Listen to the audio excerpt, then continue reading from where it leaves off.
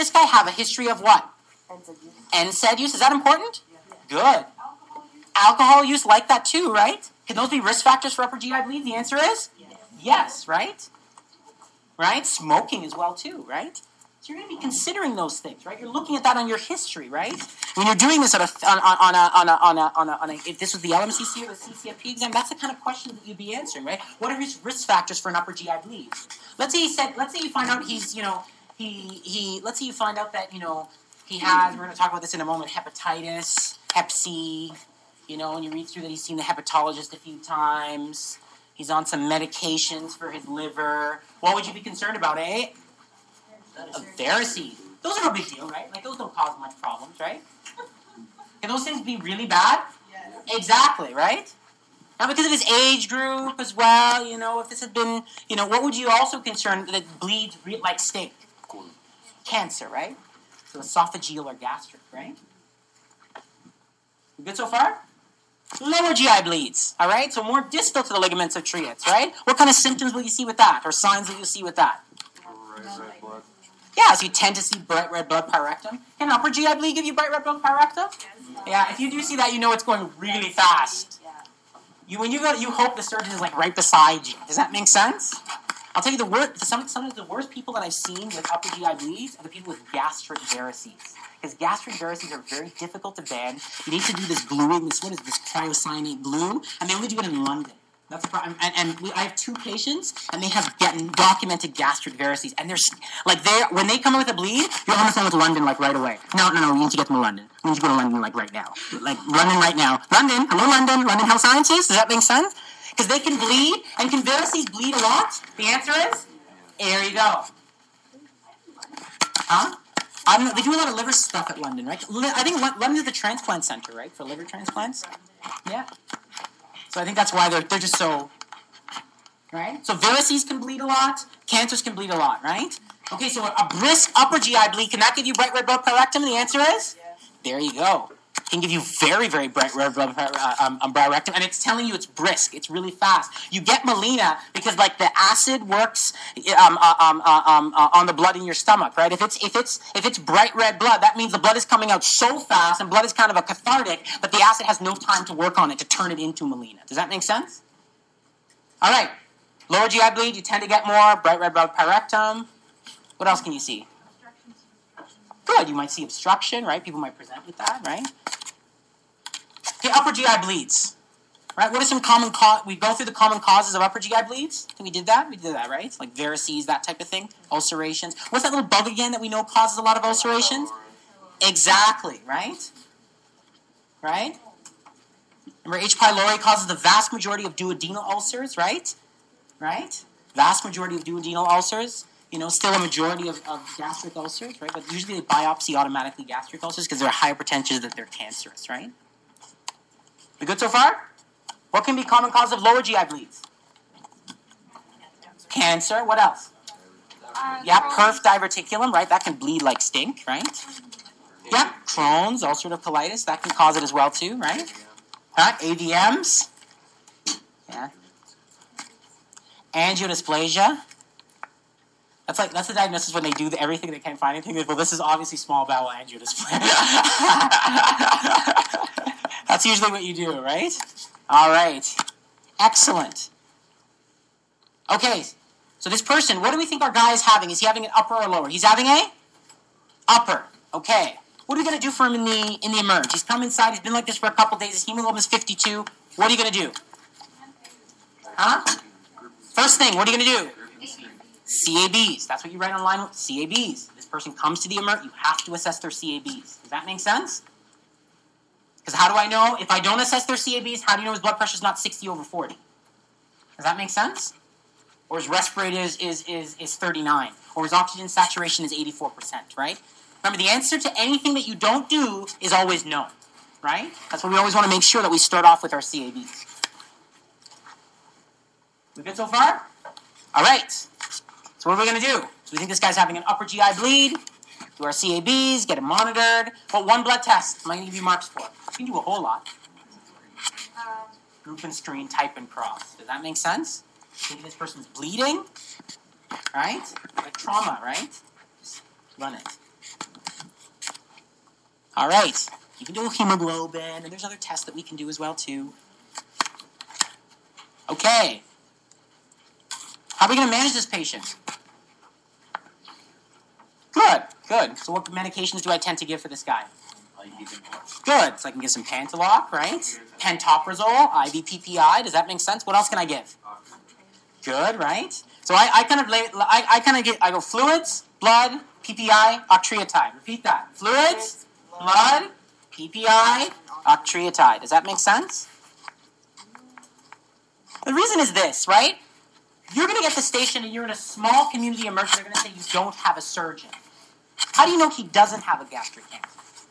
Right? Because what can't you do? You can't do what? You can't look inside his stomach, right? Right? You need to get him to someone who can look after can look into his stomach and say, this person has this person has that, this person has the other thing. Crystal clear? So make sure you do appropriate volume resuscitation. Make sure you get blood. Does that make sense? Make sure you start your PPI, and you can consider using octreotide, right?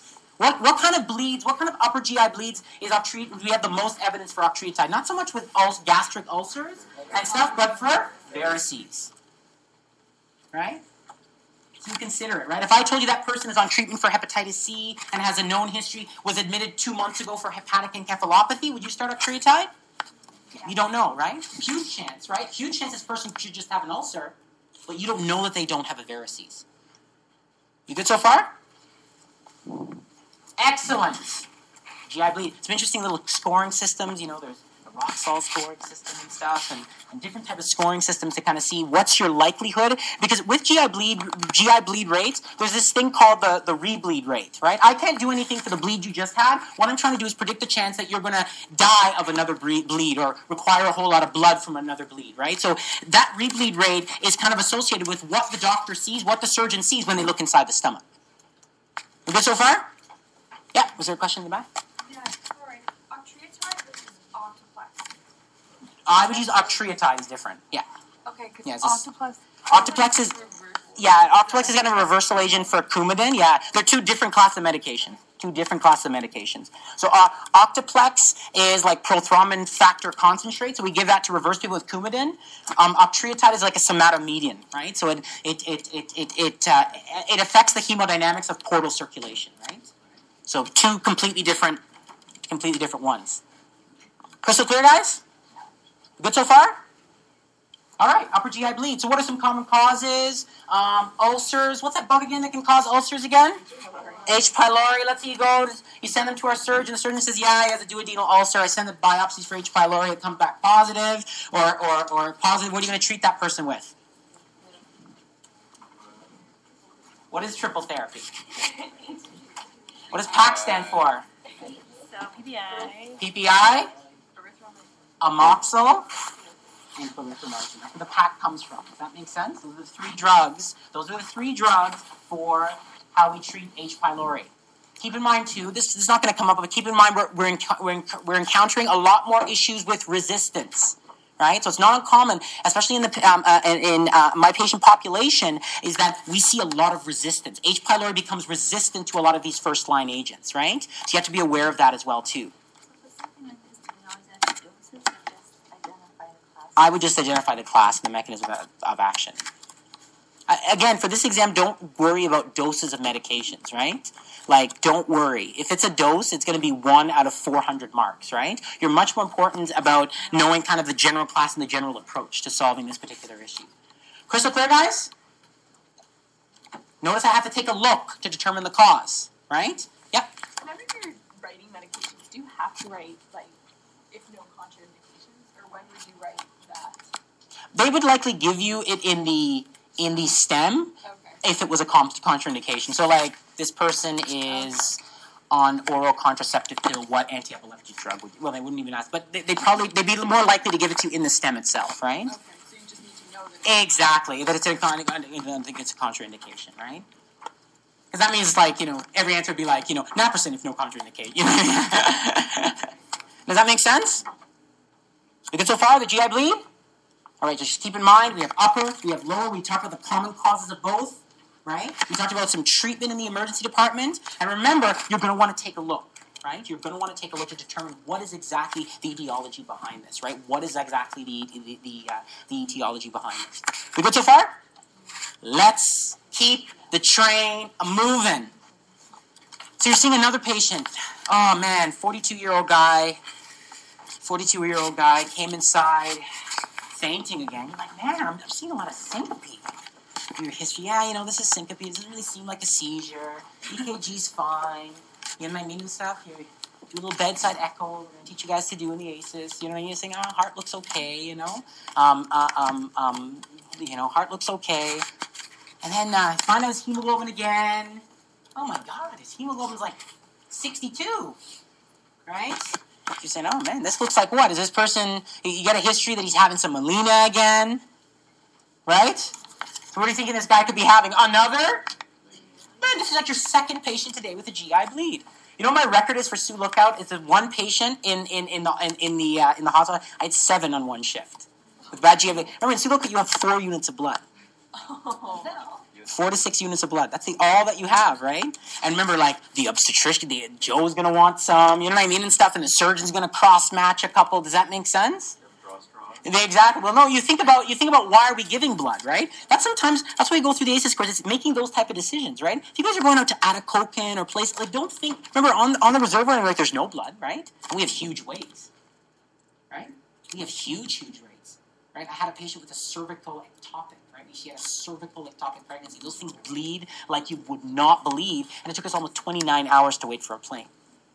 And we're like, try, this is not working. Try this. We ended up solving that. We took a whole bunch of tampons. You're trying to evacuate clots. Everything's just not doing that. You know what you do? The slurry. There you go. You're learning. We took a whole bunch of tampons. We mixed them in silver nitrate. You know what I mean? Stuffed it in there. Saved her life, right? Her hemoglobin was 42 when she came down. 29 hours? What would happen? What would happen if she would continue bleeding? She would? There you go. It's not pretty, right? And would I recommend that to do that in Thunder Bay? Absolutely not, right? Right? But in those situations, right? As we go through with that kind of those particular situations, they can sometimes be very, very life-saving, right? Right? Because you have to stop the bleeding. You have to stop the bleeding. If you do not stop the bleeding in that case, what's going to happen? She's going to... There you go. Right? What is your chances of becoming Well, a cervical ectopic, just even with the cervical... We didn't know. I just thought we couldn't diagnose that, of course. It's difficult because cervical ectopics, right? They invade into the cervix, right? So then you have to remove part of the... You end up removing part of the cervix to remove the ectopic, right? And then... Sorry? Yeah. So, it didn't look... Yeah. Oh, yeah. Cervical ectopics are bad. They bleed like stink. She did. She had a syncopal episode. She did. No, you're right. She did have a syncopal episode. While we were doing the speculum exam, she's like, I don't feel too good. Speculum exam. You know what I mean? Those types of things. Cervical ectopics, are they very good? They bleed like stink, right? There you go. After her surgery. Perfect Sue. She's a living Sue. Yeah. So I think you guys got her and stuff. She was very sick. She was very, very sick. And think about it, we still only have a couple units. Oh yeah, you can get a cervical ectopic. They bleed like stink. They are the ones that are worse for bleeding, right? Because imagine you have all this vascularized tissue and another vascularized tissue, and it's very difficult. And imagine when you remove that, what do? You damage the cervix, right? So then she tries to conceive again, what's going to happen, right? It's going to be more difficult, right? It's going to be a lot harder, right? You might need a cerclage next time or something like that, right? So those type of things. Would I recommend doing that in Thunder Bay? No, right? Because you can take people to surgery. What can they do in Thunder Bay? They can do an emergency hysterectomy, right? Or just uterine... Can they do uterine artery embolization here? No, eh? Yeah, exactly. But they'll just do an emergency hysterectomy, right? They just say, this bleeding is not slowing down. Open, snip, good to go.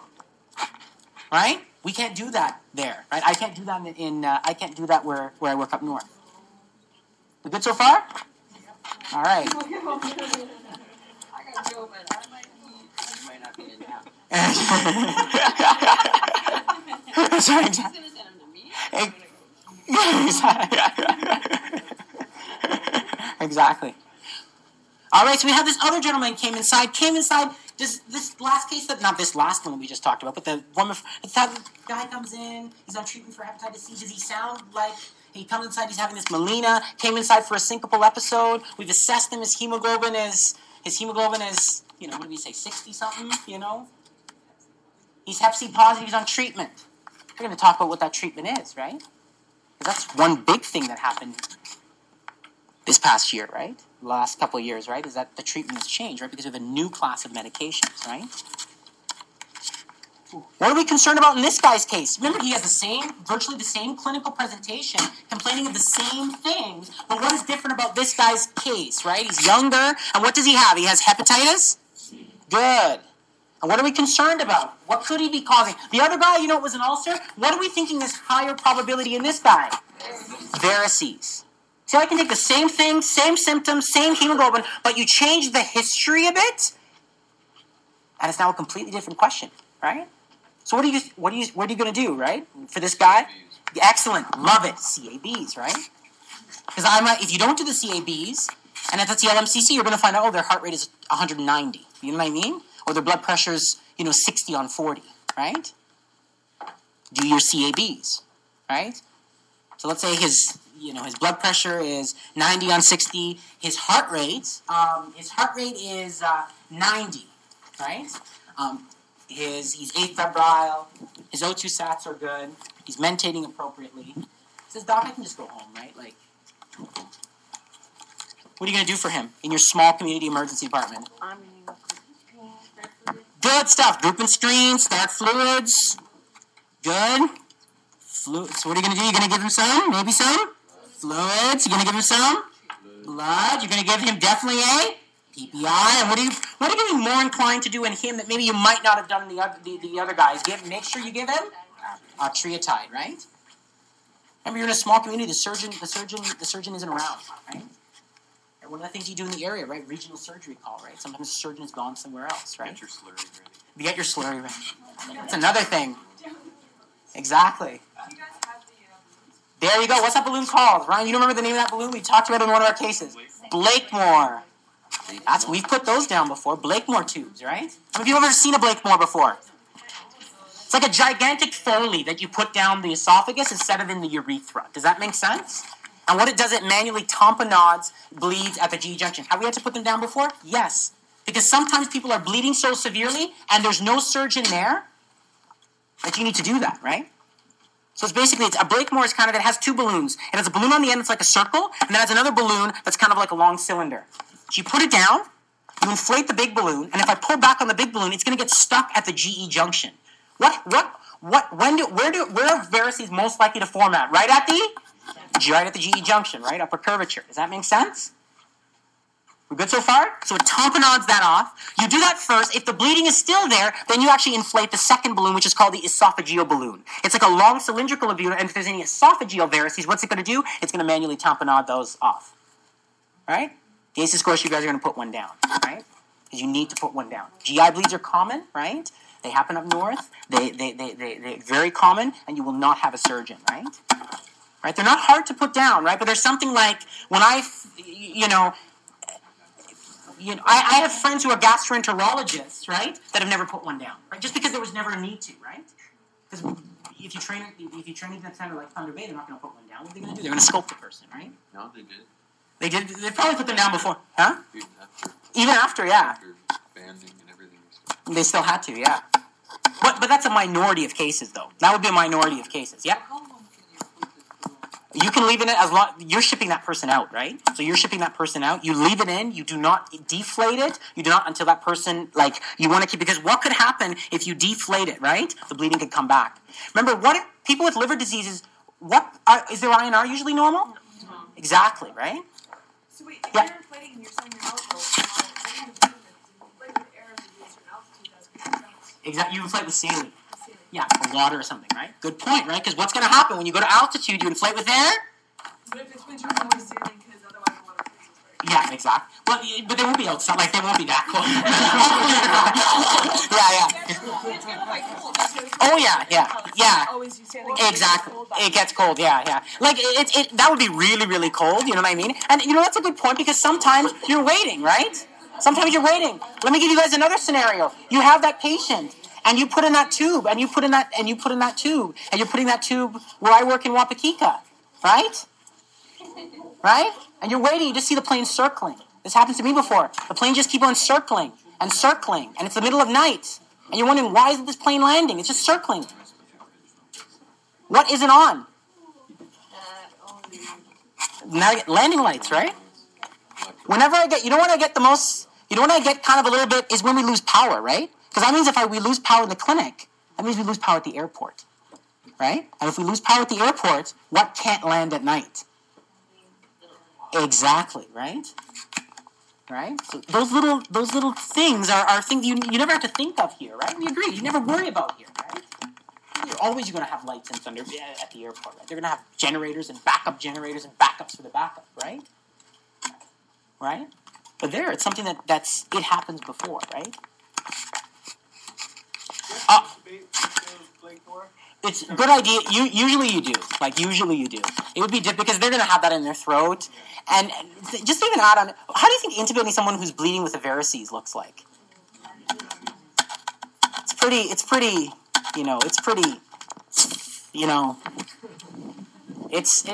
because you're triggering gag reflex and what's happening. You know what I mean? So it can be dramatic. Let's say that, right?